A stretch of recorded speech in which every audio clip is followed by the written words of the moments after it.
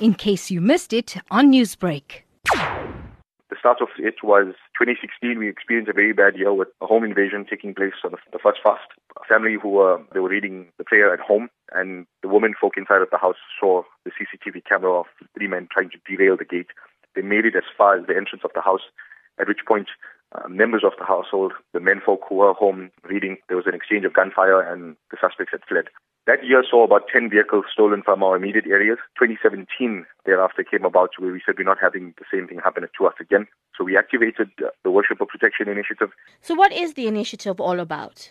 It meant that volunteers would forego their prayers in favor of protecting those who were at their most vulnerable. When we looked at it, the 2 biggest issues we were facing was members who were going to the mosque would leave their families at home, alone, vulnerable, with no access to protection. So within our network, we expanded and covered vehicles that would cover all of the households in the area. So the women folk who were at home would then have access into the WhatsApp network that we had, Zello network that we had, and they would then alert us if they had seen anything suspicious like the previous year. If there was someone derailing your gate, we had several trained members who would go out in a form of armed response that would cover these people at their homes and provide a level of protection for them. Are there law enforcement agencies involved in this initiative? This is in conjunction with law enforcement, so Metro Crime Prevention, SABC Crime Prevention are on board with us to try and assist us where we can or where they can.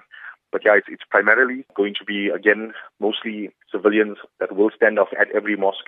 Members have been tasked for their stand-off points. They've been briefed. They've been assured that they do have backup with private security companies as well. We've set up a temporary control room. Now, Zain, this does sound like a massive project covering the greater Durban area during the month of Ramadan. Are there any plans to extend the program? We're hoping to keep the program running throughout the year. It's not just for the month of Ramadan. Last year, we had a phenomenal response from the Springtown members who covered us and our mosques throughout the Ramadan month. And it was born out of the fact that we do the same thing when the time comes during the temple's prayers, Diwali and Shivratri, and special call is made to cover the crematoriums because it's in a bit of a sort of dodgy place. And we have covered that place at night especially. So there's good camaraderie between us. And they came out last year in full force and they covered our mosques side by side with us. This year, we're going to expand it beyond. We're going to cover churches, synagogues. We're going to be standing off at any place that asks us to come and stand off. We're expanding it to all religions, all denominations. It's going to run throughout the year.